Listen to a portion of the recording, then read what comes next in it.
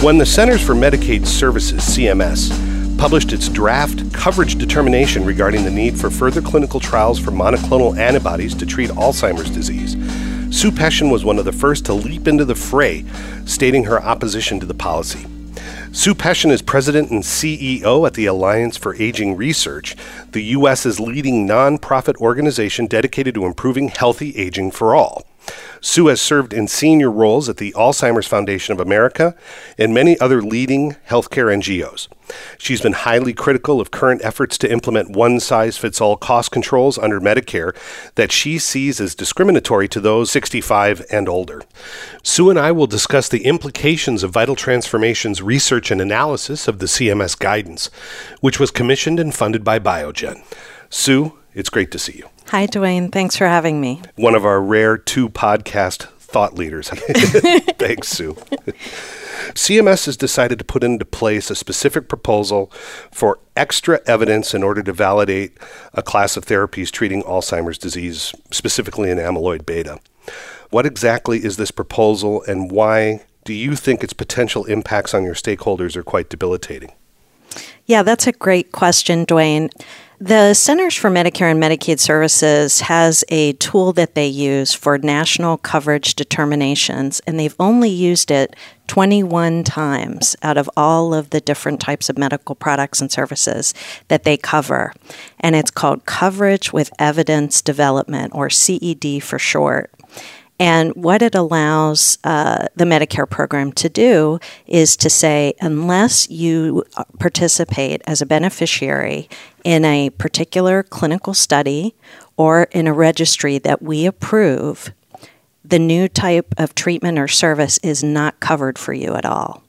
So it's a very unique type of coverage tool in that it's basically mandating human subject research in order to get coverage or participation in a registry. Both of these are already required by the Food and Drug Administration for the newest monoclonal antibody that was approved back in June of last year. And so this is repetitive. It's going to compete with clinical trial recruitment for that clinical study. And it's going to widely ration care for tons of Medicare beneficiaries that would otherwise be able to be eligible for this new type of treatment. And it's been over 20 years since there's any type of Alzheimer's-related treatment that's been approved by the FDA. Now, this is specifically targeting monoclonal antibodies in the treatment of Alzheimer's disease.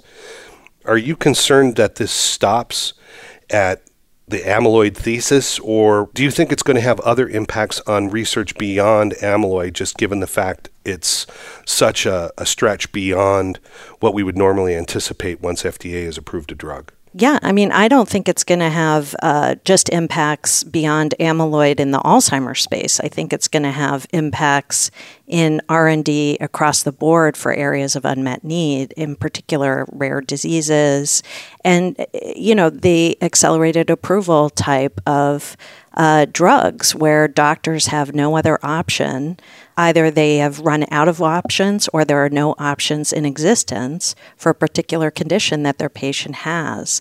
And this is an important lever that the Food and Drug Administration has had and uses for these particular cases so that they can get a product out there and allow patients to have access to it. And what CMS is doing is they're cutting that program off at the knees. So it's not just going to impact Alzheimer's. And I do want to point out, you make a good point, this is for the entire class of the amyloid monoclonal antibody therapies. Yeah, it's not just targeting a specific drug. That's right. And I think the press has gotten that wrong. I think policymakers have gotten that wrong. And in some cases, I think they've done that deliberately because Biogen and their particular product has made for a good political villain in the fight for drug pricing, which is tanking on the Hill. And this is another way to kind of take a swing at it. Yeah, and obviously part of the reason why it's tanking is some of the work we've done. We're very proud of very proud of the torpedoes we've thrown at some of these things because they're extremely damaging and they're not very well thought through. If we're looking at this from the standpoint of the small companies where 85% of the innovation is coming right now, What do you think this is going to do if you're sitting in a company right now? Are you going to even invest in Alzheimer's at all? No, I think it completely deflates that balloon of why would you take the time if accelerated approval is not going to be a potential option for you, if it looks like you make it all the way through FDA after years and years of trial, only to be faced with having to replicate those trials again, which is essentially what CMS is doing. And there's no real purpose to it. CMS has not been specific in any way as to what type of evidence is missing. They acknowledge that there is a phase 4 study that's going to be happening with this first drug and with any subsequent drugs that go through accelerated approval or breakthrough therapy status. But then they still say they want more, and reasonable and necessary is a different standard than safe and effective, but they won't be clear on what that actually means to them. And the whole purpose, as you know, behind accelerated approval is showing a signal of clinical meaningfulness. It's not actually having to show that yet, which is what the post-market study is for. And if patients have expressed an interest in wanting this, which they have very clearly to the FDA and to industry and within the community, then CMS needs to respect that. They do it for lots of other cancer drugs. They turned this back on CAR-T a couple of years ago when Absolutely. they attempted to do that. Yes, they did. And, they have this paternalistic view of people with Alzheimer's disease for some reason, as if, they're not able as a community to have some decision making.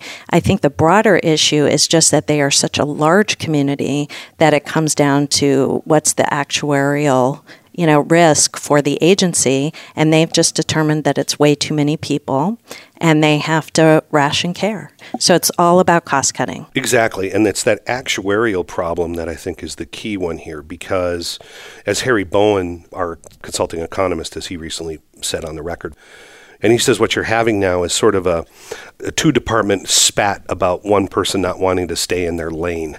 It positions CMS in many ways as an HTA, a health technology assessor, which you and I and many of us have been saying, whoa, wait a minute, do you really want to go down this road? What is your particular concern about an HTA process being implemented in the United States? If CMS were able to initiate quality-based cost effectiveness like most other HTAs in many of the European countries do, it's going to, across the board, be discriminatory towards people with disabilities, people of older ages, people with multiple chronic conditions, simply because quality-based cost effectiveness judges their lives as worth less. And when you are calculating how much a particular therapy is worth, the threshold is much higher. The older you are, the sicker you are, the more disabled you are, and it becomes much harder to show cost effectiveness for those therapies and much easier for the HTAs to say, we're not going to cover this. And haven't there been some court cases already where quality has been determined to be discriminatory under the U.S. system where it's not allowed? Yeah, under the last administration, there was an attempt with Most Favored Nation, the executive order, to do something very similar at a smaller level for Part B drugs. But I think that CMS, in this particular case, I think CMS is really in an untenable position. I do feel for them to a certain degree, because I do think that we're caught in a sort of a perfect storm moment with everything that is going on with drug pricing.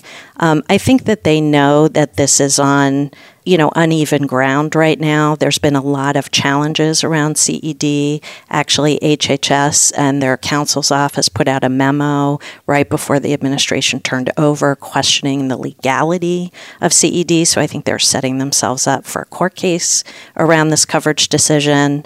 And I just think that they need to have more of a connection with the Food and Drug Administration and talk these things through, as opposed to just sort of taking a swipe and, like you said, creating this dynamic where it looks like CMS or HHS agencies are at war with each other. In April of 2021, you and I co-authored an article where you said of the 6.2 million Americans aged 65 and older living with Alzheimer's, 1/3 are over 75 and another 1/3 are over 85.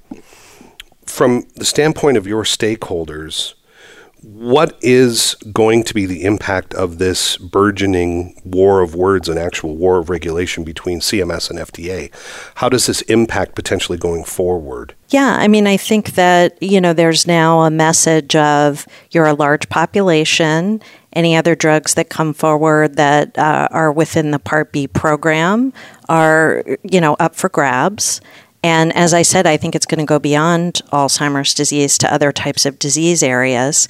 I think it's important to understand that the study criteria that CMS has included in their draft coverage determination would restrict participation by people with multiple chronic conditions, by people with Down syndrome who are at much increased risk of Alzheimer's disease. And it's fascinating to me that they did that because, the whole line is we want a representative population of Medicare beneficiaries. And they're doing the exact thing that they're criticizing industry for. Additionally, communities of color are going to be almost wholesale sort of shut out from any type of participation in these. And one thing I want to point out is, this is a big business. Duke University actually runs the analysis for the TVT registry, which is the registry that is part of the coverage with evidence development registry for TAVR and TEER, which are treatments for heart valve disease. And they're also under coverage with evidence development. And that's a multi-million-dollar endeavor over many years. So, there's a lot of money to be made. That's why these are so high stake. It's not just about the drug companies, it's really about the hospital systems. So in this particular case, they're restricting it to hospital outpatient centers. It can't occur in any other type of outpatient center. There's a whole process that goes on behind the scenes of who gets access to this, who runs the studies, who runs the registries, who's going to make money off of the whole thing. Yeah, and it's not like they haven't done a tremendous amount of work in the clinical study in the phase 3 that came to market. I mean, we did a big deep dive on 45 clinical developments that are currently active in Alzheimer's disease. We published our research, which thankfully, Sue, you helped release last week. Thank you. One of the things that we found is, if you're looking at the drugs that actually had clinical evidence to justify and warrant a phase 3, you're talking 2,000 people in a 5-year clinical trial with imaging for validation. I mean, this is an enormous amount of evidence that has been generated. And then to somewhat, I don't want to say capriciously, but just to somewhat almost arbitrarily to overrule the FDA and say, okay, that's not enough. You need to do more or turn it up to 11 metaphorically. What do they expect to get that they don't already have? I guess that to me seems odd. Yeah, they expect to get a smaller bill. Fair enough. Part of the problem, though, with this ruling, which I've also not heard a lot of people discuss, is, okay, so let's say, fine, let's just for the sake of argument say we're going to roll with this. Let's play devil's advocate. So we're going to launch a CMS under evidence clinical trial for reimbursement. What about the control arm? What then? Are we reimbursing a control arm for a drug that they're not receiving in order to not unblind it? I mean, the mind boggles at how they're going to do this. Right. I mean, that's a really good point, and we wrote about that in the comment that we submitted. This would really be unprecedented. I mean, typically when you think about an RCT, you think about a placebo-controlled arm. And, to put people with Alzheimer's disease still during a pandemic in hospital outpatient settings, then they potentially have to pay a 20% copayment on something they're not for receiving. Part B, on not being sure, but possibly paying for parking. I mean, the whole thing is just nuts, and they have not been clear about whether or not they would waive it. And if they had to waive it, they would have to waive it for both arms, which presents sort of another sort of cost issue of how the whole thing is going to be covered. But again, to your point, you're just talking about maybe max a few thousand people. Right. And there's thousands and thousands of others that just are transitioning every day from either MCI to mild or mild to moderate that are not going to be able to have access to this. And again, it's just so ironic. It's, going to be left to the people that can pay the full price out of pocket. So again, you're restricting access, continuing these health disparities that, they have said that they're committed to getting rid of. We keep sort of laughing about the bill and the cost and all this kind of stuff.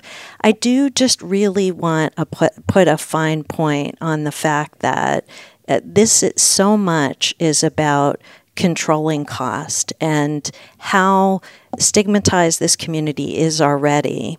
The way that this agency has acted over the last many months, from the Medicare trustees report that they did in 2021 in anticipation of this approval and calling it out as a possible cost impact on the program, to the Part B premium announcement, which goes to all consumers and out in the news. And it was all over the newspaper that, but for this super big group of patients that might get this new type of Alzheimer's treatment, your premium would only be half as much, because they were attributing the increase in the Part B premium. And I just feel like they would never do that with cancer or organ transplant or any other conditions that have much higher priced medical products and services associated with them. I mean, if we want to get personal about it, glioblastoma, right? I mean, and yet they feel okay about doing it with Alzheimer's disease. And I get it.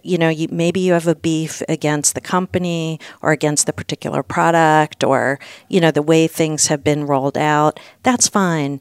Have your beef, but don't put it in a public document like that where all the beneficiaries are seeing it. It is inhumane. It's just completely inappropriate, and that should never happen again. I hope it never happens again to any other disease group area, any other group of patients, because this was unconscionable. And that's, I think, a lot of what's happening here with this coverage decision as well, is they're really testing the community. This is a community that has limited time on their hands, that is now using what time they have to advocate for this, knowing that many of them won't even benefit from it, but that people in the future will.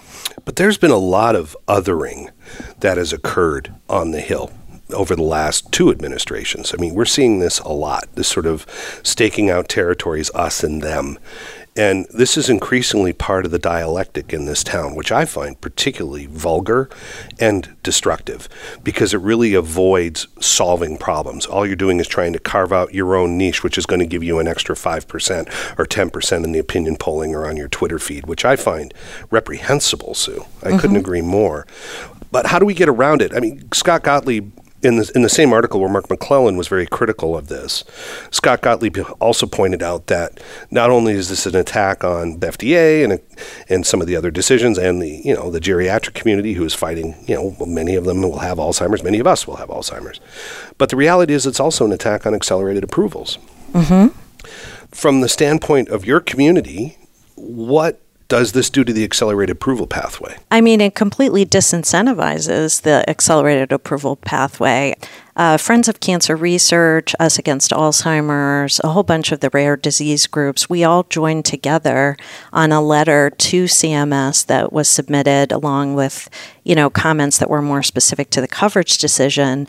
But this was a different letter that was sort of more specific to the point that you're raising, Dwayne, which is, this whole tool is so vital to groups that have no treatment options. There are so many, particularly in the rare disease community. And, what's going to happen? This is going to set a precedent. Yeah, absolutely. And give a message to not just the Medicare program, but also Medicaid. And there's been efforts in, the Medicaid program with MACPAC this past year in their annual report to Congress, where they said you ought to have different rebates for when you're just through phase 3 versus when you haven't finished your confirmatory study yet. So basically, we ought to pay a cheaper price prior to the confirmatory study, when those drugs were found to just make up less than 1% of the total bill for Medicaid payment on prescription drugs. So it's, a lot of this it's just very, very political. It's an easy thing to go after. ICER, the Institute for Clinical and Economic Research, is a big fan of this, and it was something that was in a policy paper that they had put out about a year or so ago, one of their policy recommendations. And there have been some articles in Health Affairs and other places around the use of coverage with evidence development to do something similar to pharmaceuticals and new drugs that, in particular, that are breakthrough. So it's all just sort of going after the pipeline, and that's the purpose. It was funny. There was a British medical journal article that was funded by a lot of the activist organizations in Europe around the Gastein Health Conference in 2019. And the study was released, and what it showed was, wow, these drugs that have come through an accelerated approval fail. And I remember laughing when they rolled it out like it was this big unveil, ta-da moment. And I'm like, that's actually half the rate that ones that don't go accelerated approval, that's actually twice as good. So that means that these drugs actually have twice the probability of having approval and having effectiveness, which means they're actually doing a damn good job picking the accelerated approval pathway. It's only the drugs that are the most promising that actually have a very high rate of efficacy that are getting through this. And it was really ironic that the people who were protesting this didn't even understand the implications of the own research that they were touting at that time. It's not like willy-nilly everybody gets a free catch-as-catch-can pass at this. That's right. I mean, they have specific guidelines around what they consider for a surrogate marker and what's acceptable in terms of going through that pathway. Janet Woodcock wrote, I thought, an excellent commentary. I think it was back in 2018 in Clinical Trials, the Journal of Clinical Trials. And it was specifically on expedited pathways. And the fact of the matter is you are trading a bit of uncertainty for access. Otherwise, you're missing the point. Anybody who is opposed to this stuff, I never wish on them a fatal illness, a rare illness in them or in one of their loved ones, because then it's going to hit them right upside the head. That's what this is about. And they are super careful. You are right, Dwayne. I mean, do you think they like all of this microscope on them right now for this particular? And you can bet that this phase 4 trial is going to have eyes on it like nobody's business. It's funny because you and we met as part of an initial IPI study, an International Pricing Index, and we got to know each other, and you got to know Joe Hemming, our U.S. business director, and we've always ended up falling on the same side of the issue on this, which is really great. One of the things we've heard, you and I, in this town, in our circulating and traipsing about trying to fight these bad ideas, one of the things we hear regularly is, well, if we start, putting these barriers up against these expensive drugs and we start putting pricing recommendations in and we start, increasing the evidence bar for whatever X, Y, or Z reason, it doesn't matter because it's going to force the companies to focus on only those things that we really need from an innovation standpoint. So we're only going to get Alzheimer's or Parkinson's drugs. What's your opinion of that? No, it's actually the exact opposite. And I know you and other researchers in the field, too, have validated this again and again and again. They're going to go for the stuff that is low-hanging fruit, that is going to make the money, that are, they complain about, we all talk about Me Too drugs. Me Too drugs are where the money is, right? So you want to get a piece of the pies that are available. And the ones that are harder to reach, those require excess investment. That's what you rely on your bread and butter in order to fund those types of programs. We've seen an enormous drop since 2009 in the research in the neurological pathway. It dropped by 50% between 2009 and 2014. The trend in Alzheimer's disease in our research in the data set we looked at 551 clinical trials since 1996, and we've seen this continuing halving of the amount of research every decade. So it drops by 50% every 10 years. So it's, again, Jack Scannell's Eroom's Law, Moore's Law in reverse, played out in real time.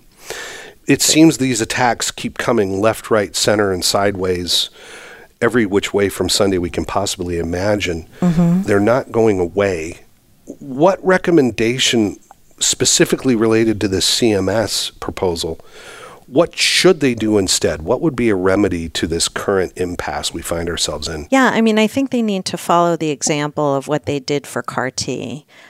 2 years ago when they originally proposed coverage with evidence development for CAR-T therapies, And, they heard from the community.